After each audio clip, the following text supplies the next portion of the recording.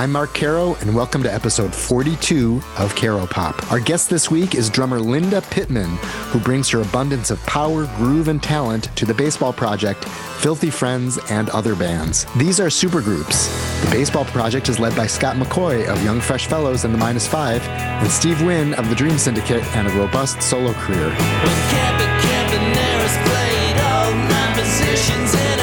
Also in the band are Peter Buck and Mike Mills of REM, with whom McCoy played for years.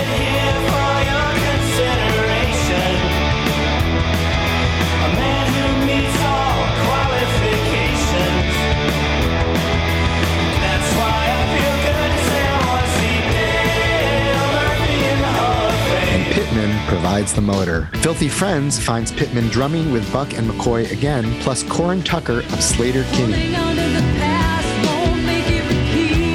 But back to the Baseball Project. There is something incredibly cool about seeing these awesome musicians playing in clubs and singing original songs about baseball. We all know the story of what Doc Ellis did. How he threw a no-hitter when it took a little trip. The Baseball Project recently finished recording its fourth album, its first since 2014, with producer Mitch Easter at his North Carolina studio. Yes, that marked a reunion among Buck and Mills and Easter, who produced REM's first albums. The Baseball Project is a passion project, and Pittman tells of the band's dynamics and why they're so happy doing what they're doing. I don't think she was too keen on the album title I suggested, though. When Linda Pittman was a kid in Minneapolis, she loved baseball and drumming. Which came first? What song made her lose her ever-loving mind, as she put it, and inspired her to bang on pans and Tupperware to recreate the drum fills? Who were the drummers she idolized? How old was she when she got her first drum kit? And what happened when she joined a band before she actually knew how to play it? Pittman also tells of working at a so-called hippie cafe in Minneapolis with future Jayhawk Mark Olson and the two women who would become her bandmates in Zuzu's Pedals. Walk through the door with no expectation, my bag full of deprivation. These bags are so heavy they won't even budge. We're not going anywhere. A record deal and much touring followed for that excellently named band, but eventually she decided to leave it in Minneapolis behind and to move to New York City without her drums. Time for a new life. But her reputation as a drummer preceded her, and when she met Steve Wynn, they forged a musical and personal connection. They've been together since 1996, and she spoke with me from their Queens home. How do they pull off playing and being married to each other for so long? Given the rock world's reputation as a boys' club, particularly among drummers, how does she avoid being disrespected or worse? Hint, listen to her play. Pittman is a blast when she's playing her drums. She's also a perceptive storyteller and intensely curious person. When the Baseball Project first played in Chicago, I gave Linda Pittman and Steve Wynn a tour of the Chicago Tribune, where I worked, because they were staying close by and were interested. I thought it was pretty cool that I got to take them around Trib Tower while the newspaper was still there. Please sit back and enjoy this Caro Pop conversation with Linda Pittman. No more time for sadness. Feel like going home. No more time for sadness. Feel like going home. Feel like going home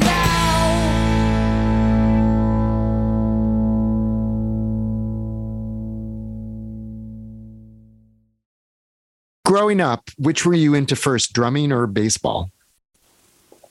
I guess baseball. Yeah, but both from a very young age. So I don't. Twins fan?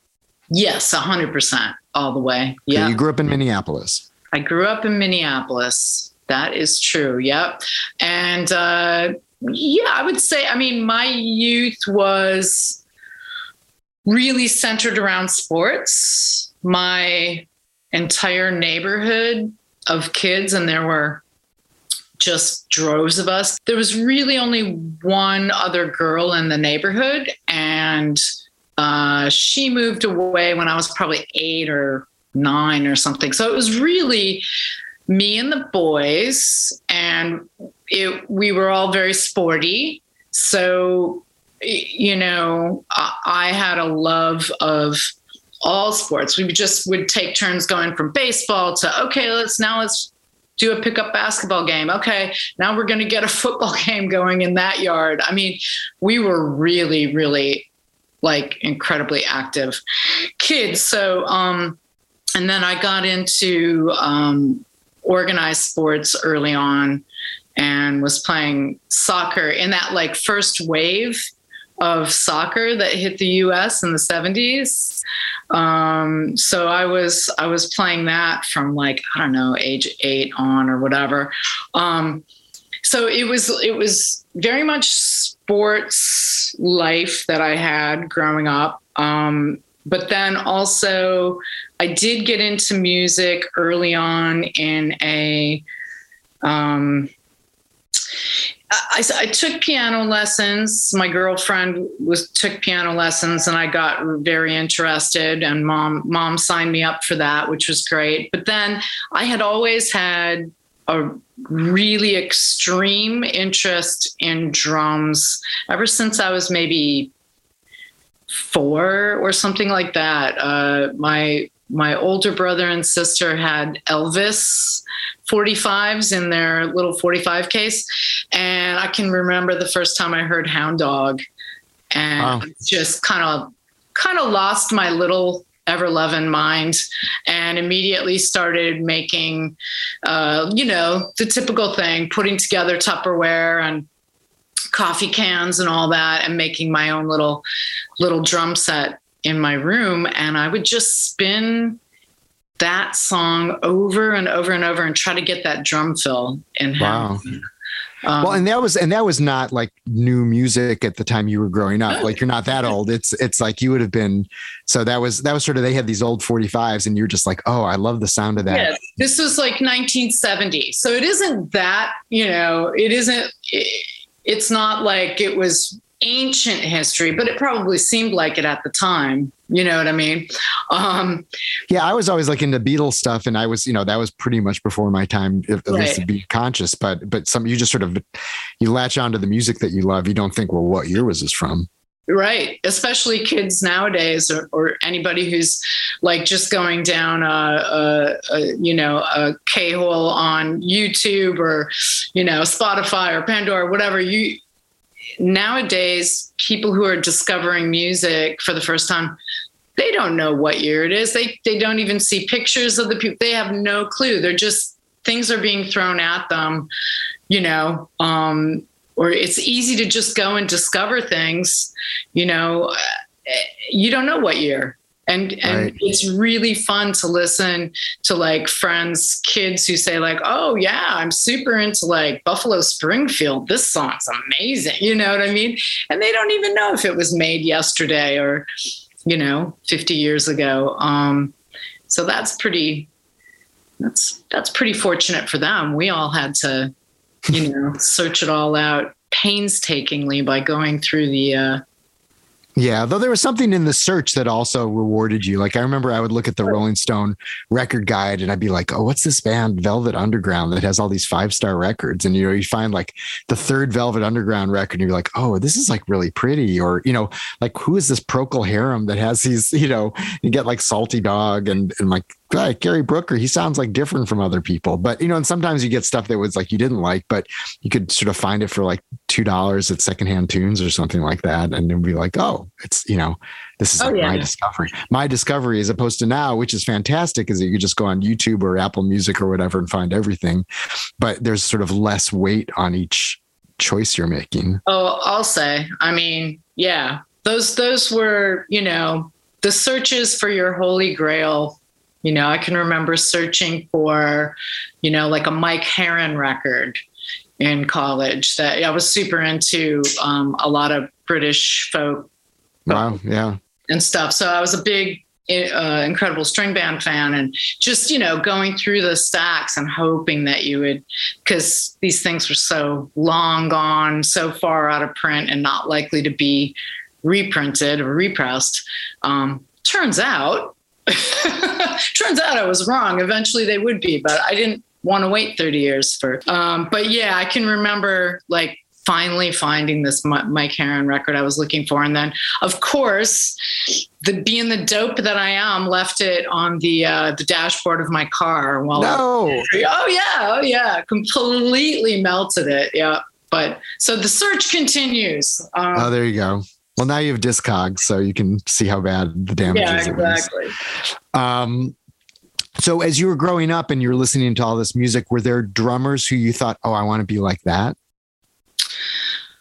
Not when I was that young. When I was like in grade school. So I started playing drums in grade school as soon as I could. As soon as they made it available to us, school band, I started doing it.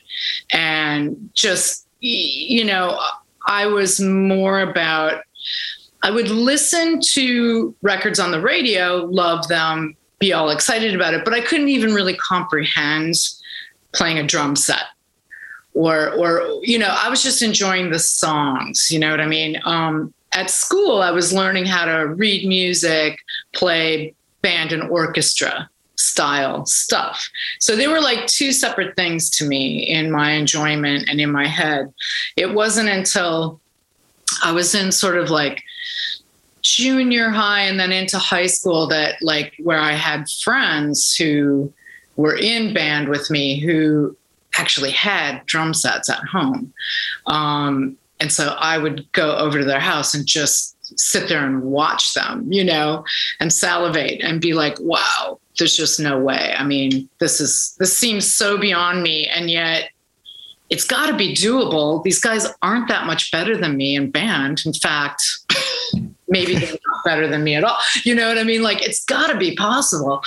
But it was just trying to figure out how to start. So once I did finally get a chance to start working things out, then I started listening to music more with the idea of like, oh, now I'm really concentrating on the drummer and trying to figure out how they do that.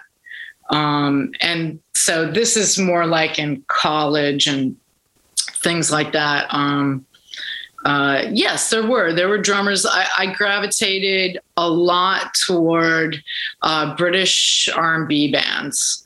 So I was super into like the Pretty Things and the Small Faces, right? And and the Who, and so a lot of modern British R&B stuff. So yeah, I was listening to, I loved Kenny Jones. Still, just adore Kenny Jones, and Mickey Waller too, and of course Keith Moon. But then I was also listening to, Zeppelin, and my appreciation for Bonham has grown. I always was amazed by him, but that's somebody who you can just never tire of listening to and picking apart, just because it feels like, well, I kind of know because I've had the opportunity to play with John Paul Jones. And I've heard he's told me stories about, I love that he calls him Bonzo too. It cracks me up, but he's like, yeah, Bonzo and I would, really work this stuff out. I mean, intricately, and you can tell, I mean, it has to be worked out when you hear the things that they're doing in unison, the moves that they're making. And so that's all super well thought out, as opposed to somebody like a wild man like Keith Moon, right? Right. Who I can listen to endlessly as well. Just two incredibly different points of view and approaches. Yeah, with Bonham, I early on I thought, oh, this is a really loud player, and then later I thought, oh, this is like a really kind of groovy player, like sort of the way he sort of kept the beat and sort of was in the pocket, and there's something. A lot of my favorite drummers are the ones where they're just sort of playing a steady beat, but it makes you want to move and you're not quite sure why. And I think he's sort of like that. Yeah. But loud. but incredibly loud. Yeah. Yeah. And he's always, throwing in, he's just, his idea of, just the way he turns beats around, that always just cracks me up. It's never where you expect it to be. And yet it feels perfectly in place, which is kind of what I really strive for, I mean, it has to be appropriate to the music. So it has to be appropriate to the song and the songwriter, that's got to be first and foremost. So it's not like every drummer is going to get the opportunity to show off their Bonzo chops, or their Keith Moon chops, because if it's not appropriate to the song, then that would sound ridiculous. So, first and foremost, I think about the song I'm playing. And then secondly, I can take the things I like about what other players do and say, oh, is there a way to apply that in this song somewhere, even if it's in one little spot? It's funny how, but that's how music is. That's how a guitar player, I'm sure, does things as well. You're just taking the lessons you learn and you just put them in the big, jumbler, and then you spin it around and you pull things out when you need them or when you want them. And well, that idea of you liking the first take, it's because when you're playing, you have so much sort of knowledge and instinct and everything else, and you're trusting your instinct to kind of come up with stuff spontaneously that's going to be creative, and either it'll work or it won't. But if it does work, it's like that first genuine instinct. And then if it doesn't work, then you can sort of study the parts a little bit more. Yeah, I think that's true. Yeah, exactly. You want to have all the years I spent listening to records, working in record stores, being a radio DJ, just, everything centered around music by the time I was in high school and college. I think that, that complete immersion, it just was filling up. But that's what artists do, is you sort of fill yourself up with all the things that other people have done. And you can get inspiration from you can be a visual artist and get inspiration from a musician, and vice versa, and from authors, Steve and Scott, Peter and Mike, all big readers. They've gained lots of inspiration for their songwriting from, authors. So you're just filling yourself up during those years, and hopefully there comes a time when, you can start pulling from it and putting back out into the world, Right. What was the first drum kit you got? I started begging for a kit when I was 8. Of course, that was not happening. My poor parents would never have survived that. And my mom does apologize. Oh, I probably should have gotten that for you. But, there was just so much going on. And I said, you know what? I probably would have, gotten tired of it or something at a certain point. And maybe it was that quest that I was on forever that kept driving me, So I got it when I was probably like 20, 21, something like that. And a friend of mine who is an excellent drummer in a local band called the Fun Seekers, he was moving on to join another band, the 27 Various, another great local band in Minneapolis. And he was moving on up, buying a new kit. And, interestingly, that band, the Fun Seekers, that he was leaving, they asked if I wanted to take over for him. And I said, you do realize I've never really played a drum kit. I don't play. And they said, no, we saw you at a party messing around. We think you can do it. So I ended up buying Jed's drum kit and taking over his spot in his band, the Fun Seekers. So I didn't last very long because, as it turns out, I really didn't know I got through probably 4 or 5 shows with them. I limped through it. I managed it. But it wasn't easy. And I was, not asked back for the sixth show, shall we say. So You kept the kit though. I kept the kit. It ended up kind of collecting dust in my parents' basement for a little while I was licking my wounds about being unceremoniously dumped from my favorite local band. But I kind of knew, like something, if I'm going to do this, like I got to figure it out. I gotta, figure this out, spend the time, rehearse, be in a baby band, So I ended up getting dragged out of, early retirement by some, much smaller bands. But that allowed me to spend the time in the basement with other people who were, more on the beginner end of things and just develop our own kooky styles in Minnesota basements during the cold months. So I read that you were in a band called Zuzu's Pedals. Yes. Zuzu's Pedals. I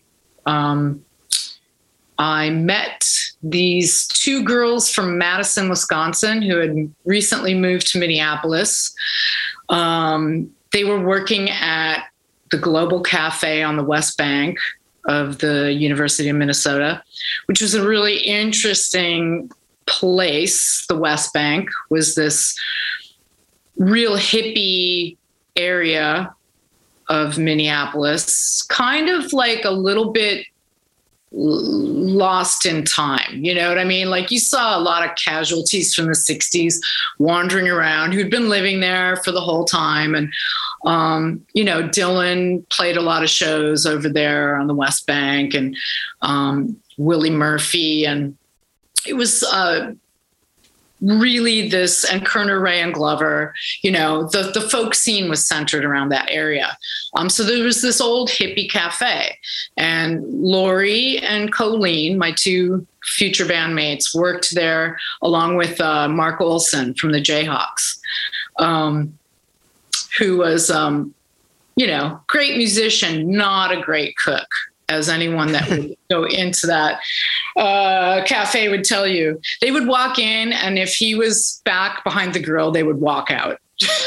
Wow. Oh, yeah. I remember one time Colleen came with a plate of food. She came back to the kitchen and she said to Mark, they ordered, a ham and cheese omelet, not this, whatever the heck, a stack of pancakes or whatever. And he just turned around, looked at Colleen and said, "They'll live, Colleen, they'll live." And so that was the kind of cafe that it was. But I started working there and was just terrified of these two because they were like grizzled veterans of the cafe scene, restaurant workers. And I was brand new to slinging hash. So I was in kind of like awe of these two women and just tried to stay out of their way. But they kind of mentioned at one point that another woman who worked there was their drummer, and that they had this band, Zuzu's Pedals. So I said, "Oh, I'm going to come and see you." And I was suitably impressed. They were the weirdest thing I'd ever seen, I think. They had this method of it was intentional. I found out later. I didn't think it was. I thought they just had kind of a crummy drummer, but they would speed up and slow down drastically in a song. So they would be like, "Well, no, we feel that this is how the verse goes, but then we want the chorus to slow down, to, just like drastically." And I said, "You guys made me absolutely seasick, but I loved it, And so I kind of offered up my services as embarrassingly, I said, "Hey, if you guys ever need a conga player." They still tease me about that to this day. But eventually the drummer quit the band, and so they asked me to join, and we ended up hitting the road. We rehearsed like five times a week, just relentlessly rehearsed and wrote. And we hit the road and started just getting a real following locally. And I don't know. I could tell there was something about the band that affected people. People would remember us, like us, were drawn to us. And it turns out that I was right. I mean, I believe they were born songwriters. And I really admire the tenacity that they both had, because they actually learned their instruments while they were learning to write songs. They did not come from a musical background. So they learned from square one how to play bass, how to play guitar. At the same time, they were just trying to get these ideas out, these songs. Whereas I actually did have a background at this point. I could definitely play. And so I was just amazed at the effort that they put into it. And within a couple of years, we had a record deal with Twin Tone Records in Minneapolis / Restless. I think we were actually really properly signed to Restless Records in LA. And we put out 2 records and toured the States countless times and England a couple times. And it was an amazing experience. I don't know if the timeline is right, but I was living in Boston after college in sort of late 80s. And I remember a band called Zuzu's Pedals was playing in Boston, and I remember just seeing the name and going, oh my God, that's like the best band name I've ever heard. But so were you guys like touring like Boston by then, or could this have been a different Zuzu's Pedals? It could have been us, or it could have been the Boston Zuzu's Pedals, because there was a band called Zuzu's Pedals in Boston. See, probably was then. It probably was. Bastards. Out there, I know. Well, trust me. Well, you guys got the record deal. We secured the name. We fought off all the imitators. There was one in Richmond, Virginia as well. I think there was one in Canada. But we put out our first single, and it's all handwritten on the back of our single, and it's like copyright Zuzu's Pedals. And then we said, the name is ours, suckers. Handwritten on the back. It's just like, nobody gets this name but us. No, we met a lot of the other Zuzu's Pedals, and they were all very nice people and very gracious about it. So nice. When did you leave Minneapolis? I left Minneapolis in 95.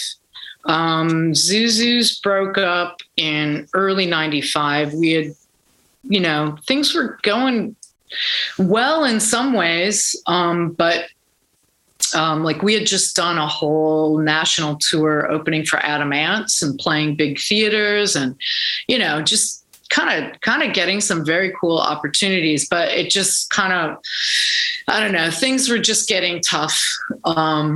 People had, we were all getting older and, I was the youngest one in the band. So I think they were thinking about like, man, what am I doing with my life? I got to get out of the van and move on to some other stuff. So the band dissolved, and I joined another band for a short while, but I kind of felt the writing on the wall in my time in the city. I just felt like I needed to really throw the cards up in the air and see where they would fall. So I kind of very spontaneously made a decision to move to New York, where my sister had been living for, 20 years or something.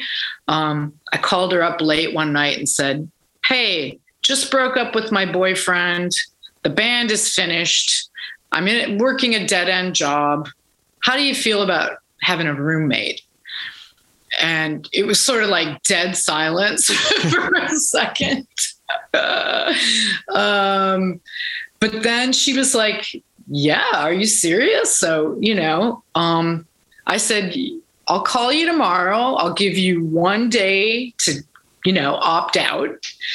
I called her the next day. I said, how do you feel today? She said, go for it. So I think I booked a ticket for like a week later, and I went with like a little duffel bag of clothes. My dad dropped me off at the airport and said, see you in 6 months, kid.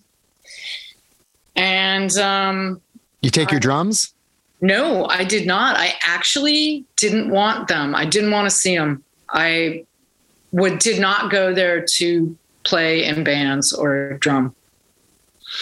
Absolutely not. I had no idea what I was going to do, but I thought if there's any place in the world that you can go as an unskilled but tenacious person and somehow figure out something to do, it's probably New York.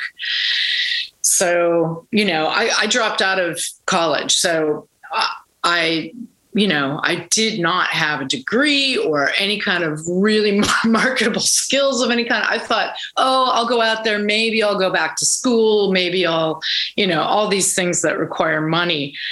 And I had no plan. But my sister was awesome. She let me stay with her and got me a job at the place she worked. She was an actress. It still does some acting. And so she also, like me, kind of did these kind of, maybe not career-driven jobs, right? Things that would get her by in order to put her effort and time into her theater. Right. And so we were both just living that life of like going to work on the train and putting in hours at a fairly, semi-stupid job. And then at night going out and doing, she would go rehearse her theater with her theater group, and I would go rehearse with, so I started getting calls the minute I landed. Weirdly, somebody had heard I was moving to town, and I think I got a call within the first week of me having landed. Hey, you don't know me, but I, got your number from a friend who said you play drums and we really need a drummer. So suddenly I was like, I sort of rolled my eyes and I was like, really? Like, tried to get out, but they're pulling you back in. Yeah. I was like, all right, I'll meet you. So we met. She handed off a cassette, and she was so cool. Jill Richmond from the Aquanettas, which was a great LA band that I loved. Used to play them on my radio show. And she was just so dang cool that I couldn't say no. And I ended up playing in a band with her, which then led to me getting to play for Steve Wynn, who came down to the show, and it was opening for Freddie Johnston. Oh, nice. Yeah. And I was a big Freddie fan. So I got to talking to both of them, both who became lifelong friends, and kind of started me off. Then I basically, Steve, at that point, kind of after my first gig with the Mean Reds, he said, so, do you want to audition for my band? My drummer just, can't do the next tour. You want to do it? And then, so that led to me playing with Steve. So originally was obviously a musical connection. Yes. And did you know his music at that point? Were you like, oh yeah, I love Steve Syndicate? Definitely. I was a huge fan. Ever since, I knew the Dreams. I knew the Days of Wine and Roses. I knew that record, loved the record, but I really became a huge fan at the point of his first solo record, Kerosene Man. So I was working in a record store in 1990, and that came out, and I really flipped out over his songwriting a lot. And Zuzu's Pedals, back when I was in Minneapolis, we actually opened for Steve Wynn and his quartet, whatever it was at the time, his band in Hoboken. We were on tour, and we got a slot opening for Steve. And that was, so I actually had met him prior to that, and really got along great with him and everyone in his band. So there was a friendly there was definitely like a friendly connection there. Then they came and played Minneapolis Zuzu's. We all went down to see them. We all got along great with them. So that was cool. But was there anything particular about your playing that he said he wanted, to be playing with him? No, I don't think he mentioned specifically, but he did have me send him a tape of some stuff. He was familiar with the stuff I had done in Zuzu's Pedals. But, we were a very particular, specific, somewhat on the more naive side musically, you know what I mean?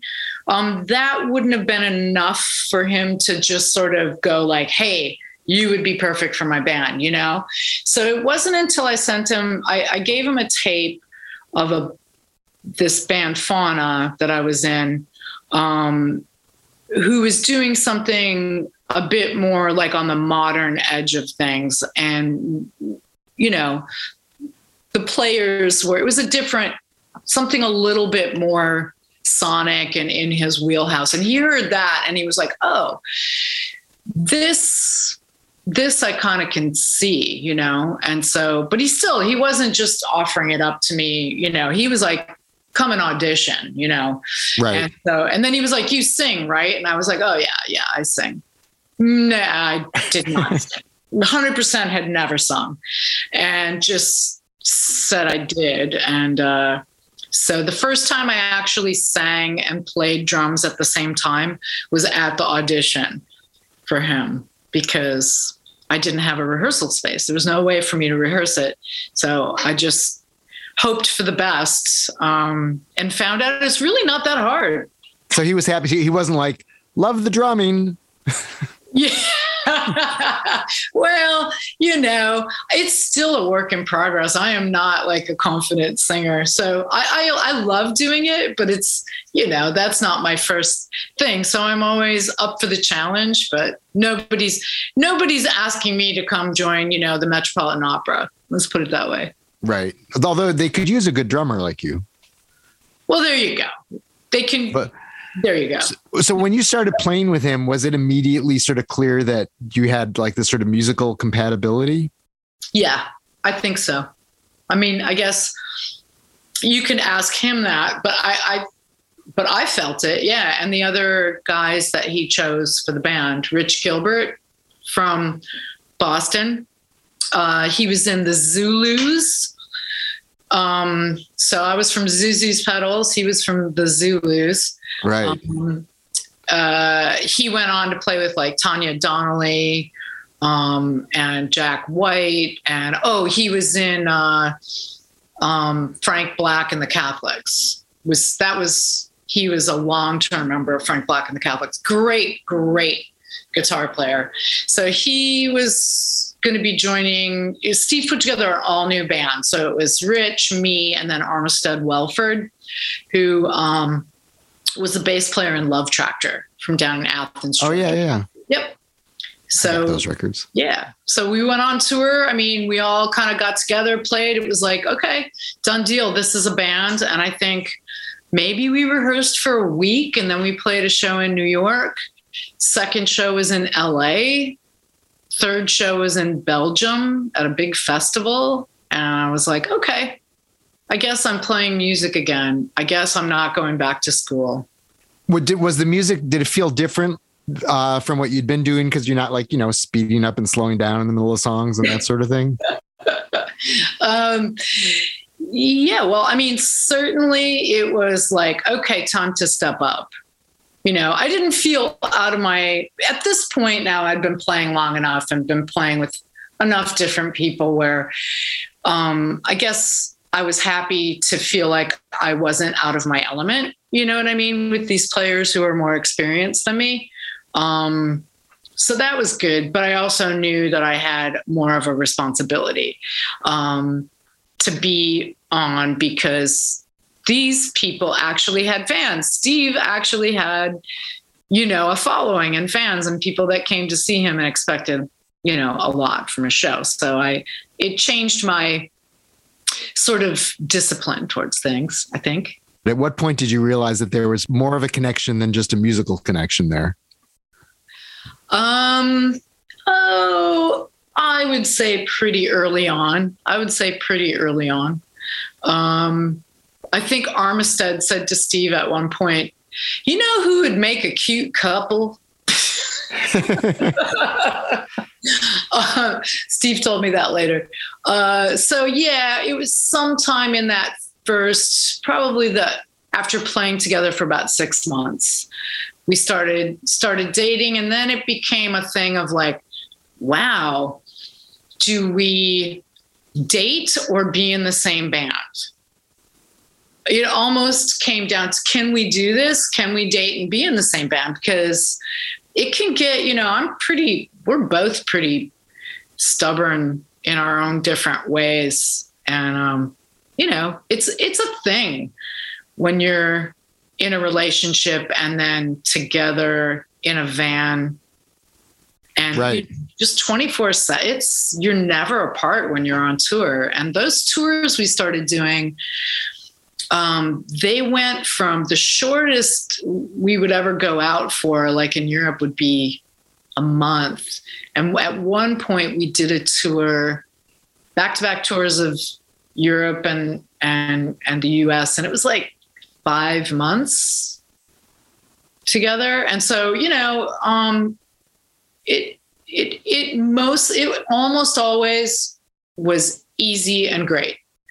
There were times when I had to learn to just zip it when it came to my opinion on musical stuff. I have very strong opinions about music. I have, and they come from a place of enthusiasm, right? But it's like, oh, I feel so strongly about this. It's like, it's an enthusiastic thing. But, it's like at a certain point, it's like, you got to understand that other people can feel the exact same way. And it is going to possibly be a different outlook on that song, So whatever, I had to learn a lot. He had to learn a lot too on how to make that work. But, really for the like 99% of the time, it was just a pure joy to be able to go up and play music and spend all day together walking around a little town in Germany and go play more music again the next day. I mean, you guys have been together how long now? Since 1996. So yeah, 26 years. Yeah. Yeah. Are you ever like, oh, Steve, that song sucks? No, once again, that whole zip it thing comes into it. No. But also, I don't think he's ever presented me a song where I felt that as my reaction to it. So he's a fantastic songwriter. He's amazing. He's, are some maybe of a higher level? Always you're going to have, songs that are just like divinely given to you straight from the gods, and which ones you had to grind out and maybe aren't, they vary, but his songs never suck. So he seems to also take a really positive attitude toward what he's doing. He seems to really be into the process of it as sort of a discovery, creativity sort of thing, as opposed to the, I had to pull my hair out doing this one and it was so horrible. Yeah, no, I think you're right. He goes to a very deep place for his when he's in songwriting mode. He doesn't write constantly, so it isn't like, oh, every day, everybody's got their own process. So he'll tend to go, I'm going into songwriting mode now. And then he will say like, basically, I'm leaving the house. He has to leave the house usually. So he'll go to this Uruguayan bakery down the street from us. We live in Jackson Heights, Queens, which is it's the most diverse neighborhood in America. And so we've got, just endless great places to go where you can sit and not understand what anyone is saying around you.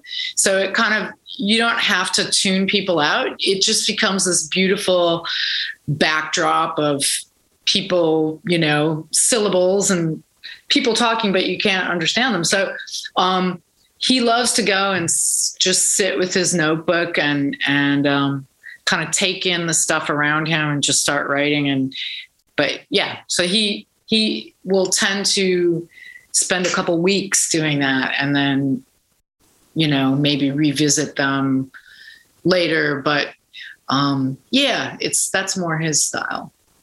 I remember when you guys were in Chicago with a baseball project for the first time, which I guess was 2008, which I guess is 14 years ago, which I guess is kind of crazy. Everything is like way longer ago than I think.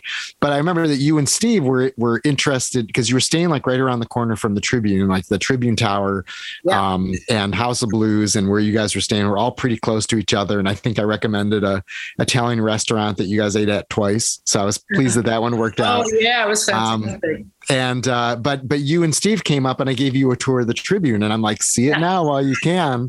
And it's a condo building now. It's all, the newsroom, everything's out of there. They got it all sold out from under them. But I remember, thinking, oh, see, this is cool because it's like you guys are musicians, but you're also actually interested in this sort of thing and seeing where the, how the newspaper comes out and where the offices are and everything else, and seeing all the quotes on the historical lobby. And it just sort of showed a sort of engagement with the outside world that obviously was beyond, I need to be just working on this musical part all the time. Oh yeah. Yeah, absolutely. There's music is a big part of our lives, and yet it's also a small part of our lives. Obviously there's so much more going on out there to enjoy, but also to be wary of, yep. To be aware of and engaged in. We're not the kind of people that retreat into our music and use it as a bubble. It's like that's not really how we walk through the world. So yeah, we're avid travelers. We love to go out and see how other people live, and like, for instance, I can remember going to, we were sort of gifted this wonderful vacation, like in a vacation spot in like Puerto Vallarta, I think it was. And, but it was a resort, and we think we can relax and sit on the beach and, do that. We last about 5 minutes. It's like, we just can't do it. And so, the boots go back on, and we found a bus that would take us up into the hills. And, it's like an area where it's not, it's where people who live and work down in the touristy area, that's where they live. So, that was so much more fun. We were like, oh, thank God. And we were up there, and then we had some great food and walked around, and you know what I mean? It's like, that's just, we can't help it. So living in this neighborhood is just the greatest because we can kind of like learn about, we just live in a little mini world, where you can take a trip to a different country every day. Yeah. And it's kind of ideal for us. So. Dress a hero, but bad guy rides again. Break me, I'm brand new again.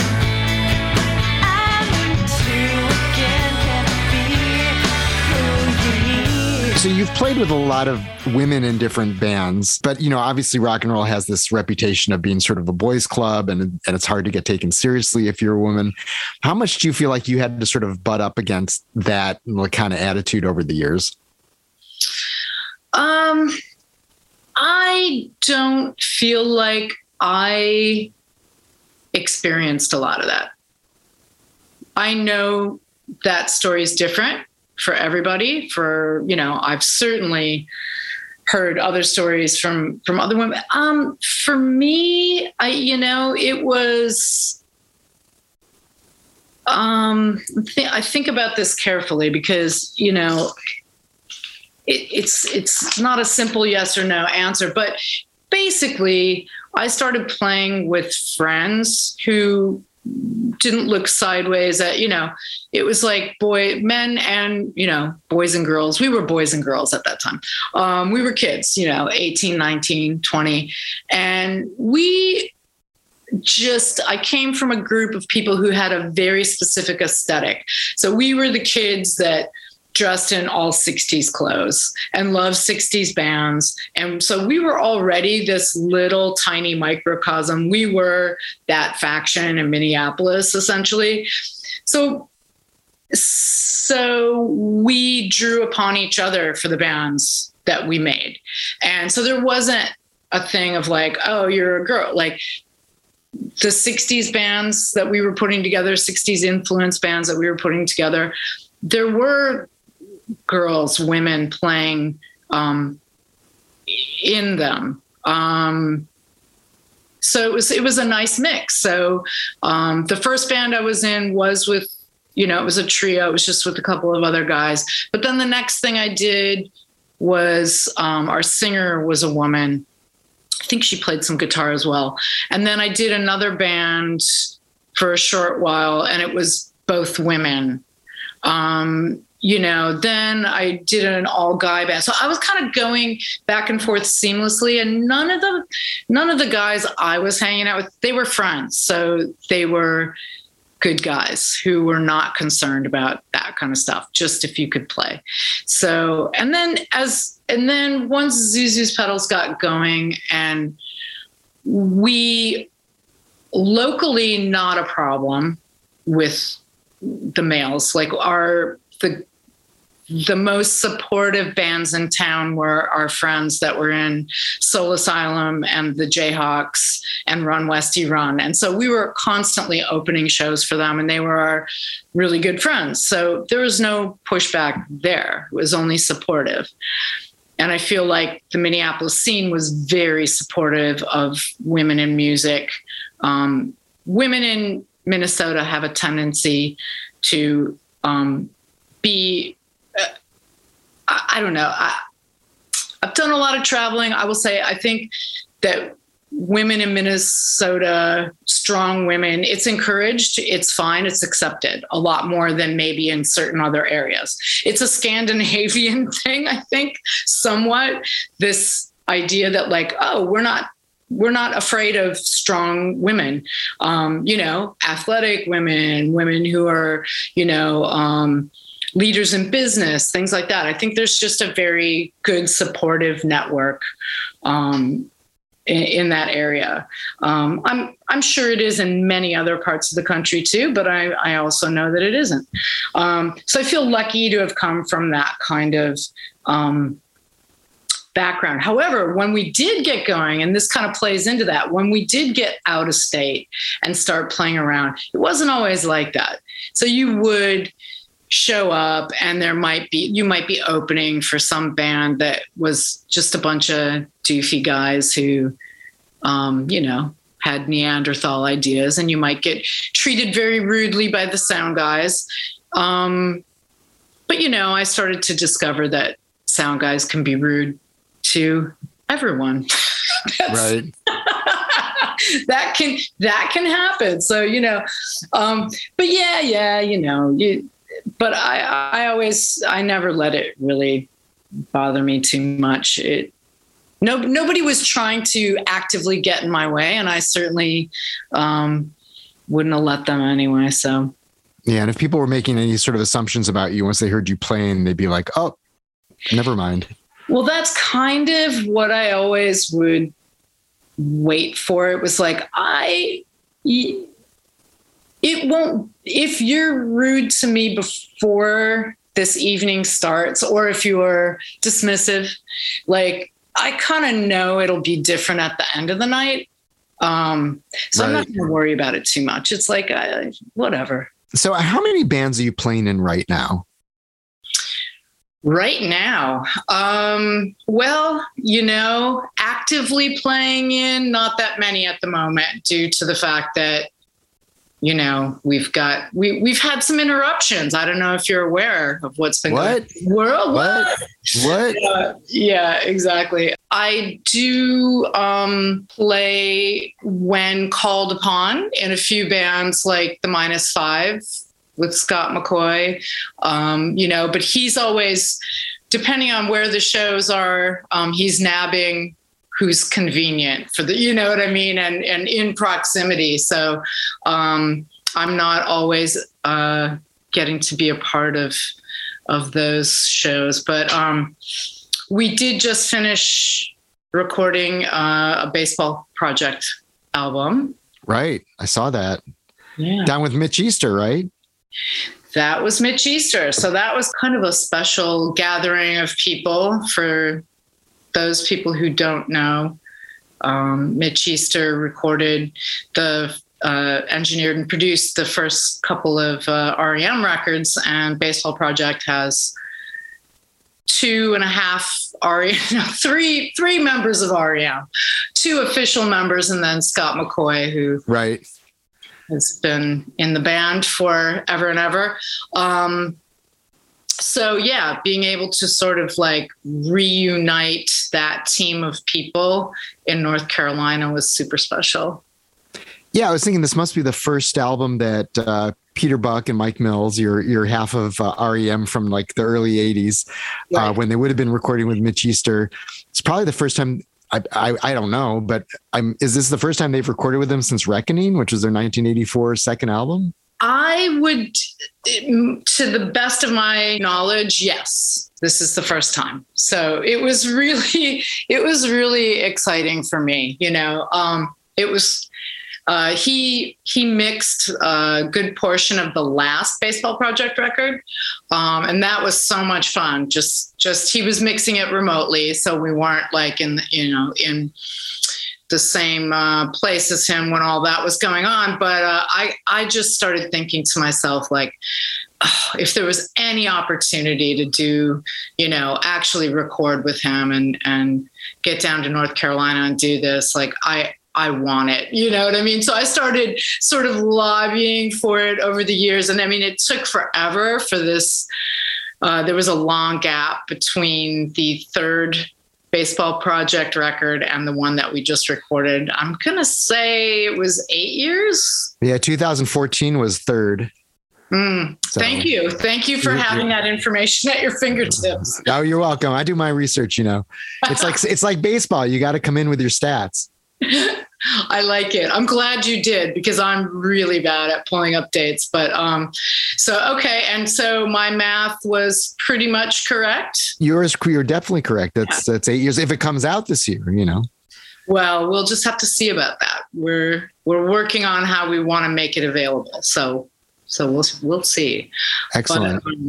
But yeah, so it was a long gap. So I had a long time to work on this concept and kind of get everyone on board for it. And man, I just couldn't be happier. I think we're all super excited. It was an experience of a lifetime for me. Are you sort of an organizer in the band? Are you one who's sort of like trying to herd the cats? No, I wouldn't say that. I think we all take turns, swinging the lasso. Depending on, everybody's so busy, as you can probably imagine.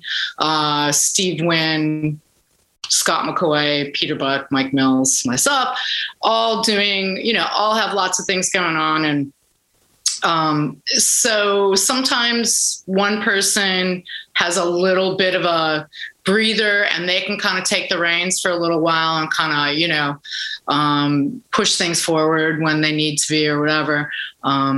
And we just kind of take turns. We tag team. Right. Well, I remember the first time seeing you, I think it was at House of Blues in Chicago, and it was 2008. And Peter Buck was your bassist for those first tours and a couple of records. And then at some point he was tied up with something. So then Mike Mills became the bassist, and it was like, oh, which REM guy is going to be the bassist now? But then last time I saw you, which would have been, I don't know, pre-pandemic at Evanston Space, it was both of them. And Peter Buck was back on guitar and Mike Mills was on bass. Are you guys just like fully like a 5-piece now? Well, when we can be. So once again, it comes down to people's availability. But more and more that has become, I think everybody is pretty dedicated to the amount of fun that this brings. And so we all try to, I think that everyone is trying to make sure they can be there for all the shows. We had an amazing run of shows right before the pandemic, where we were asked to be the house band at the Rock and Roll Hall of Fame, right? Which many of you know is in Cleveland, and that was during the All-Star Baseball MLB All-Star game, which was in Cleveland. And so over the course of that week, we were playing 3 shows a day at the Hall of Fame. And that was a lot of fun. And getting the opportunity to play things like that, it's great to have the full band, because it brings a lot when we have all 5 members. It's absolutely. Yeah. And then you had the big interruption, and now you have the album done. And is the big, comeback tour happening soon? Well, it could be kind of like, I don't know, if you had Tommy John surgery, sometimes you got to be out for a year while you recuperate. So I don't know, And then you come back stronger, though. Exactly. So no, I would imagine that the record is going to come out in the spring of 2023. So we're probably not looking at, releasing this anytime, before the end of the season, but you never know. Maybe things are different these days. I like the fact that you can kind of just be more immediate and spontaneous, and maybe we'll release a couple songs on Bandcamp or something, just to give people, something to talk about during the second half of the season. Right. Yeah, you got to be, because it's a more seasonal band than most. Like if you're, another band, you could sort of put out that November album, but like the baseball album, you're like, if you come out September, you're right before the playoffs. October, there's a lot of focus on it. So, right. So yeah, I understand that. But it would be great to hear some more baseball project. And the other thing that people are doing now too is that there's such a lag in getting like vinyl pressed. If you guys are going vinyl, that it's like, well, maybe you have the digital version come out, but then the vinyl's like 6 months later. I don't know. That's sure definitely in the works. Something, we're thinking about things like that too. Yeah, maybe we'll just make it available digitally first. Does it have a title aside from Volume 4? We're still working on all that too. The songs aren't even all completely mixed yet. So we're in the final stages of that. And then we've just got on the books with Greg Calby to master it. Oh, nice. The summer. Yeah. Always have to have Greg. And if you're going to do something, do it right. Right. I have a title for you guys. Volume 4. What the hell happened to the Cubs? Yeah. Oh, I don't know. You specific. You tell me. I can go on about that, but I won't. And is the songwriting, is it still mostly Steve and Scott doing stuff with like the occasional curveball thrown by Mike as, Peter Buck, and are you writing stuff too? No, I think you nailed it. It was pretty well split up between Steve and Scott, and then yes, Mike has a song on it. So just like the last one, Mike had a song on the last record, right? On this, so yeah, same kind of. Yeah, deal. He had his Dale Murphy one on the last one, and I remember him singing a song called "Stuff" when you guys played. So I don't know if that's the one. Yeah. See, there you go. All right. Yeah. Cool. Well, I look forward to hearing it. Yeah. It's great. I think it's sort of a. They all have their own personality and their own vibe, all these records. And this one definitely is like, I don't know if I would say a departure. That's not really exactly right. But it's definitely sort of like we've taken on more of a band vibe in the sense that we've all been playing together so much longer now, especially with that 9-year break. We've done this band together, and then I've had just a ton of different projects with Scott and Peter that I do. And so I think just the idea that we've been playing together so much longer now at this point, that when I heard this recording back, I was like, oh, I hear a difference just in the way that we speak to each other musically and stuff like that. So now, does that have to do with sort of the styles you're playing, like more of a diversity, or is it more just like maybe, you're not sort of going right to each lyric and that you're taking a little more time as a band to play out the musical ideas? We never get the luxury of working out musical ideas. It's so on the fly.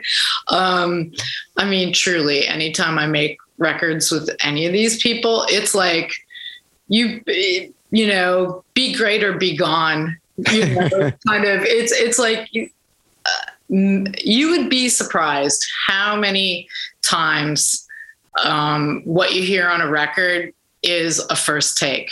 And that means like maybe never having heard the song before either. Like I had a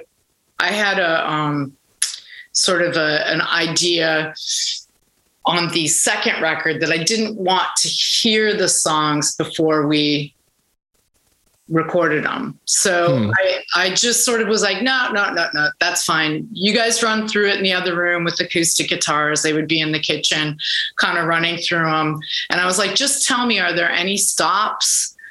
Is it just like verse, chorus, a bridge? Just let me know if there's any big signposts. Otherwise, let's just roll tape. And sometimes that will go better than half.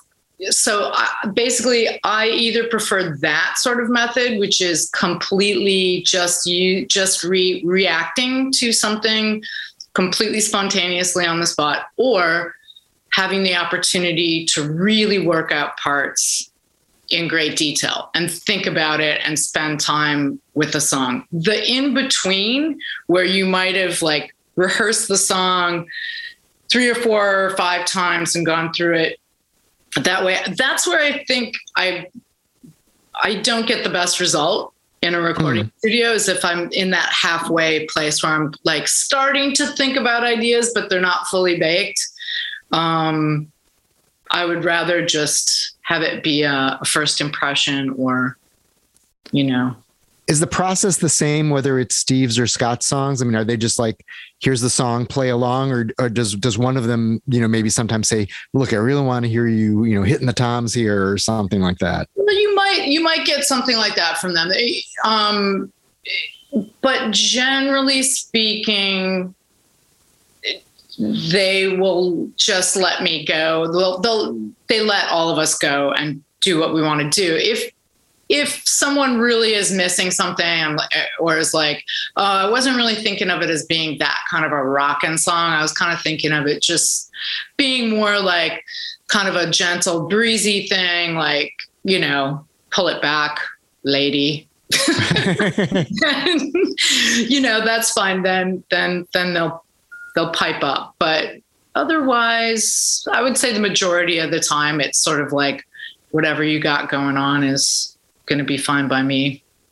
I mean, you guys give the vibe of being a pretty happy band as opposed to like an angst-ridden band. Is that just a really good image you're putting out, or are you actually a happy band?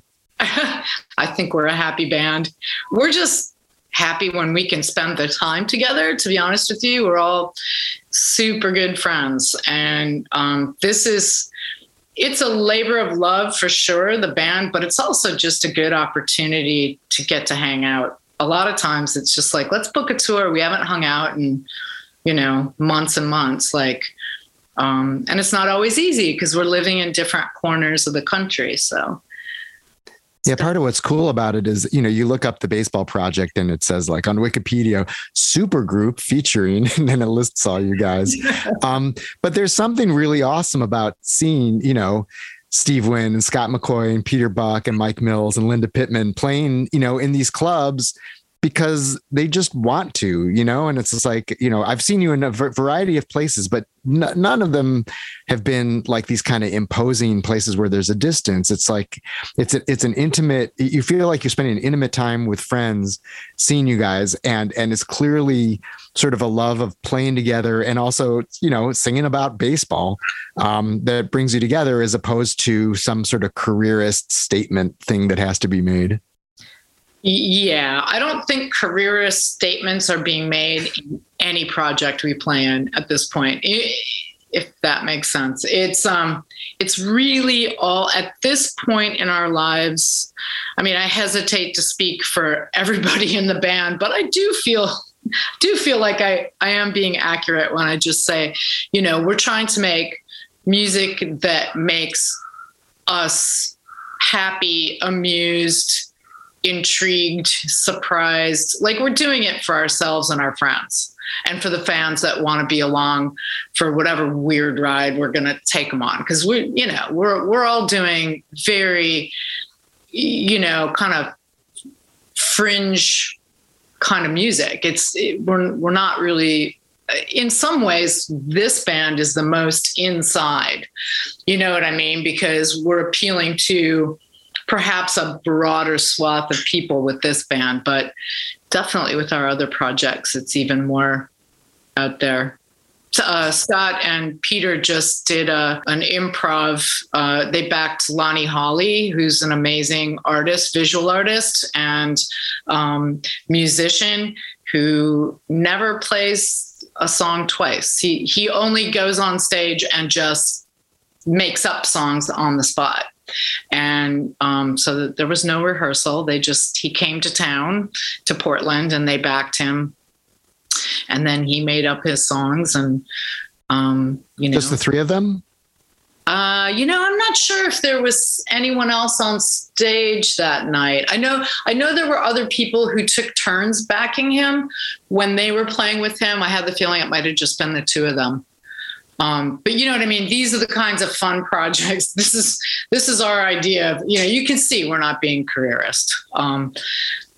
Yeah. Right. It's not the big, but it's fun. And I mean, as someone who loves baseball and even more loves, catchy 3 to 4 minute rock songs, it's a really great combination of stuff. And, just starting off with, Pastime from the first record, you're just like, oh, this is like so I'm trying to think of like the baseball. I was gonna say up my alley, but like, what's the baseball way to say that? Down the middle or whatever. It's the fat gopher ball for me. I don't know. It's like it's just fun and it's musicians that it's also like when you have like sort of friends from different, personally, you'll have like friends from different groups and then they all get along. You're like, oh, and it's like, now it's musical people who you sort of know in different places and they're like, oh, everyone's together and it's a great vibe and fun. So during this interruption recently, how did you keep yourself in sort of playing shape? Because I'm imagining you don't. Do you have a kit set up in your apartment or? I have a V drum set.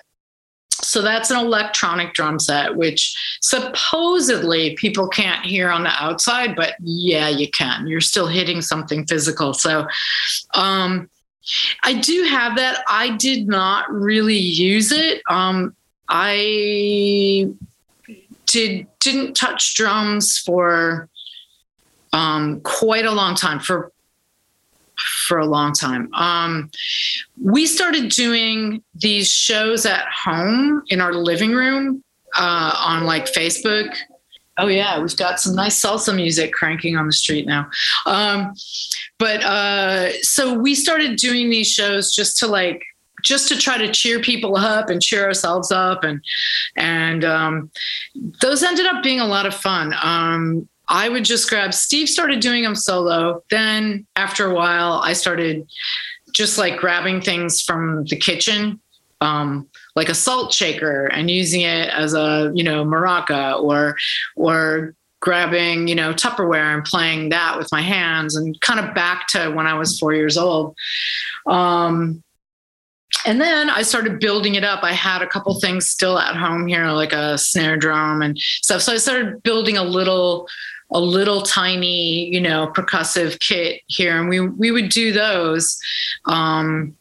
so we kind of did a weekly show like that for a while during the pandemic. And then at a certain point, pretty far in, when it looked like, yeah, we're still going to be doing this for a while, we took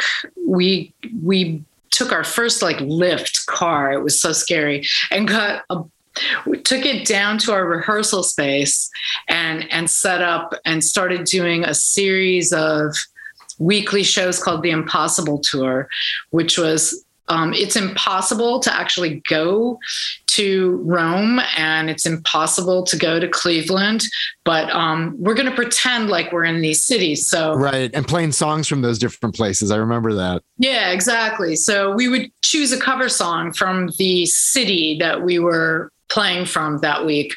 So we would do 2 shows a day on Sundays. So the first show would be in America, some US city that we would choose. And then the second show we would do for our European fans so that it was like a more convenient hour for them. And we would choose a European city that was one of our favorites. And we would pick an actual club, and then the proceeds from the show, because we had a pay platform for these that you could do a sliding fee on it. But any money we made went to those clubs because we were trying to help keep them going during the pandemic when they couldn't have live shows. So it was really fun. We would be like, oh, does your club have like a signature drink or something like that? And they would send us a recipe for their signature cocktail or favorite drink there. And I would make a cocktail. Steve would tell stories about times that we had played at the club in the past. And then we would cover a song from the city. And so that was our Impossible Tour. And I think we did about 10 weeks of that, which kept us kind of in shape. I think that sort of saved me from going completely insane. Yeah. Have you actually played on a stage since then? Yes. We did a show. I think our first show on a stage was last July. We flew out to Portland when the cases were really low last summer. And we played a show, a very small, just to like 50 people. We kept it small. But Peter Buck, Scott McCoy, me and Steve did just sort of like songs from the -5, the Baseball Project, Steve Wynn, and just did a couple of, actually it was a long night. We did a couple of sets, and that was a very strange feeling to be back doing that together. But then since then, Steve has done a lot. He's done a lot of solo shows outside. So he started by doing a lot of that. But then he did a couple of tours of Europe last fall and into the winter. He got out there a lot more than me. My first tour was in April of this year. Peter and Scott and I have a project with Luke Haynes, who is a fantastic songwriter from London, who his bands are some people who are fans of the Britpop scene from the 90s would remember the Auteurs and Black Box Recorder. But he's fantastic. So we did 4 or 5 shows in the UK with him in April. Well, I look forward to you getting back to some stage in Evanston, Chicago area. So I can't wait for the next, the new Baseball Project album, Volume 4, What the Hell Happened to the Cubs? I don't know if you're going to actually use that. You can have it for free if you want, but you might come up with something better. I acknowledge. Under consideration, Mark. I appreciate that. I really appreciate you coming on and telling me all this. This has been fantastic. So it's really great to talk to you. It's been a pleasure. Thanks for having me, Mark. That's a wrap on episode 42 of Caro Pop. Thanks so much to Linda Pittman for joining me and sharing so many excellent stories. You can follow Linda Pittman on Twitter at PitMonster, PITMONSTER, and you should seek out those first 3 Baseball Project albums on Yep Rock. They are Volume 1, Frozen Ropes and Dying Quails, Volume 2, High and Inside, and in the tradition of Big Star, Third. Coming soon, the fourth Baseball Project album produced by Mitch Easter, and don't sleep on those two Filthy Friends albums either, Invitation and Emerald Valley. Here's hoping we'll get to see and hear her and these bands in person soon. Caro Pop is produced by Chris Swake, who's a one-man supergroup. I'm Mark Caro. Please follow me on Twitter at Mark Caro at MarkCaro, and visit the Caro Pop website, caropop.com, for posts about music, movies, and food, and also this Caro Pop podcast. Please share, subscribe, and tune in again next week for another Caro Pop conversation. Thanks.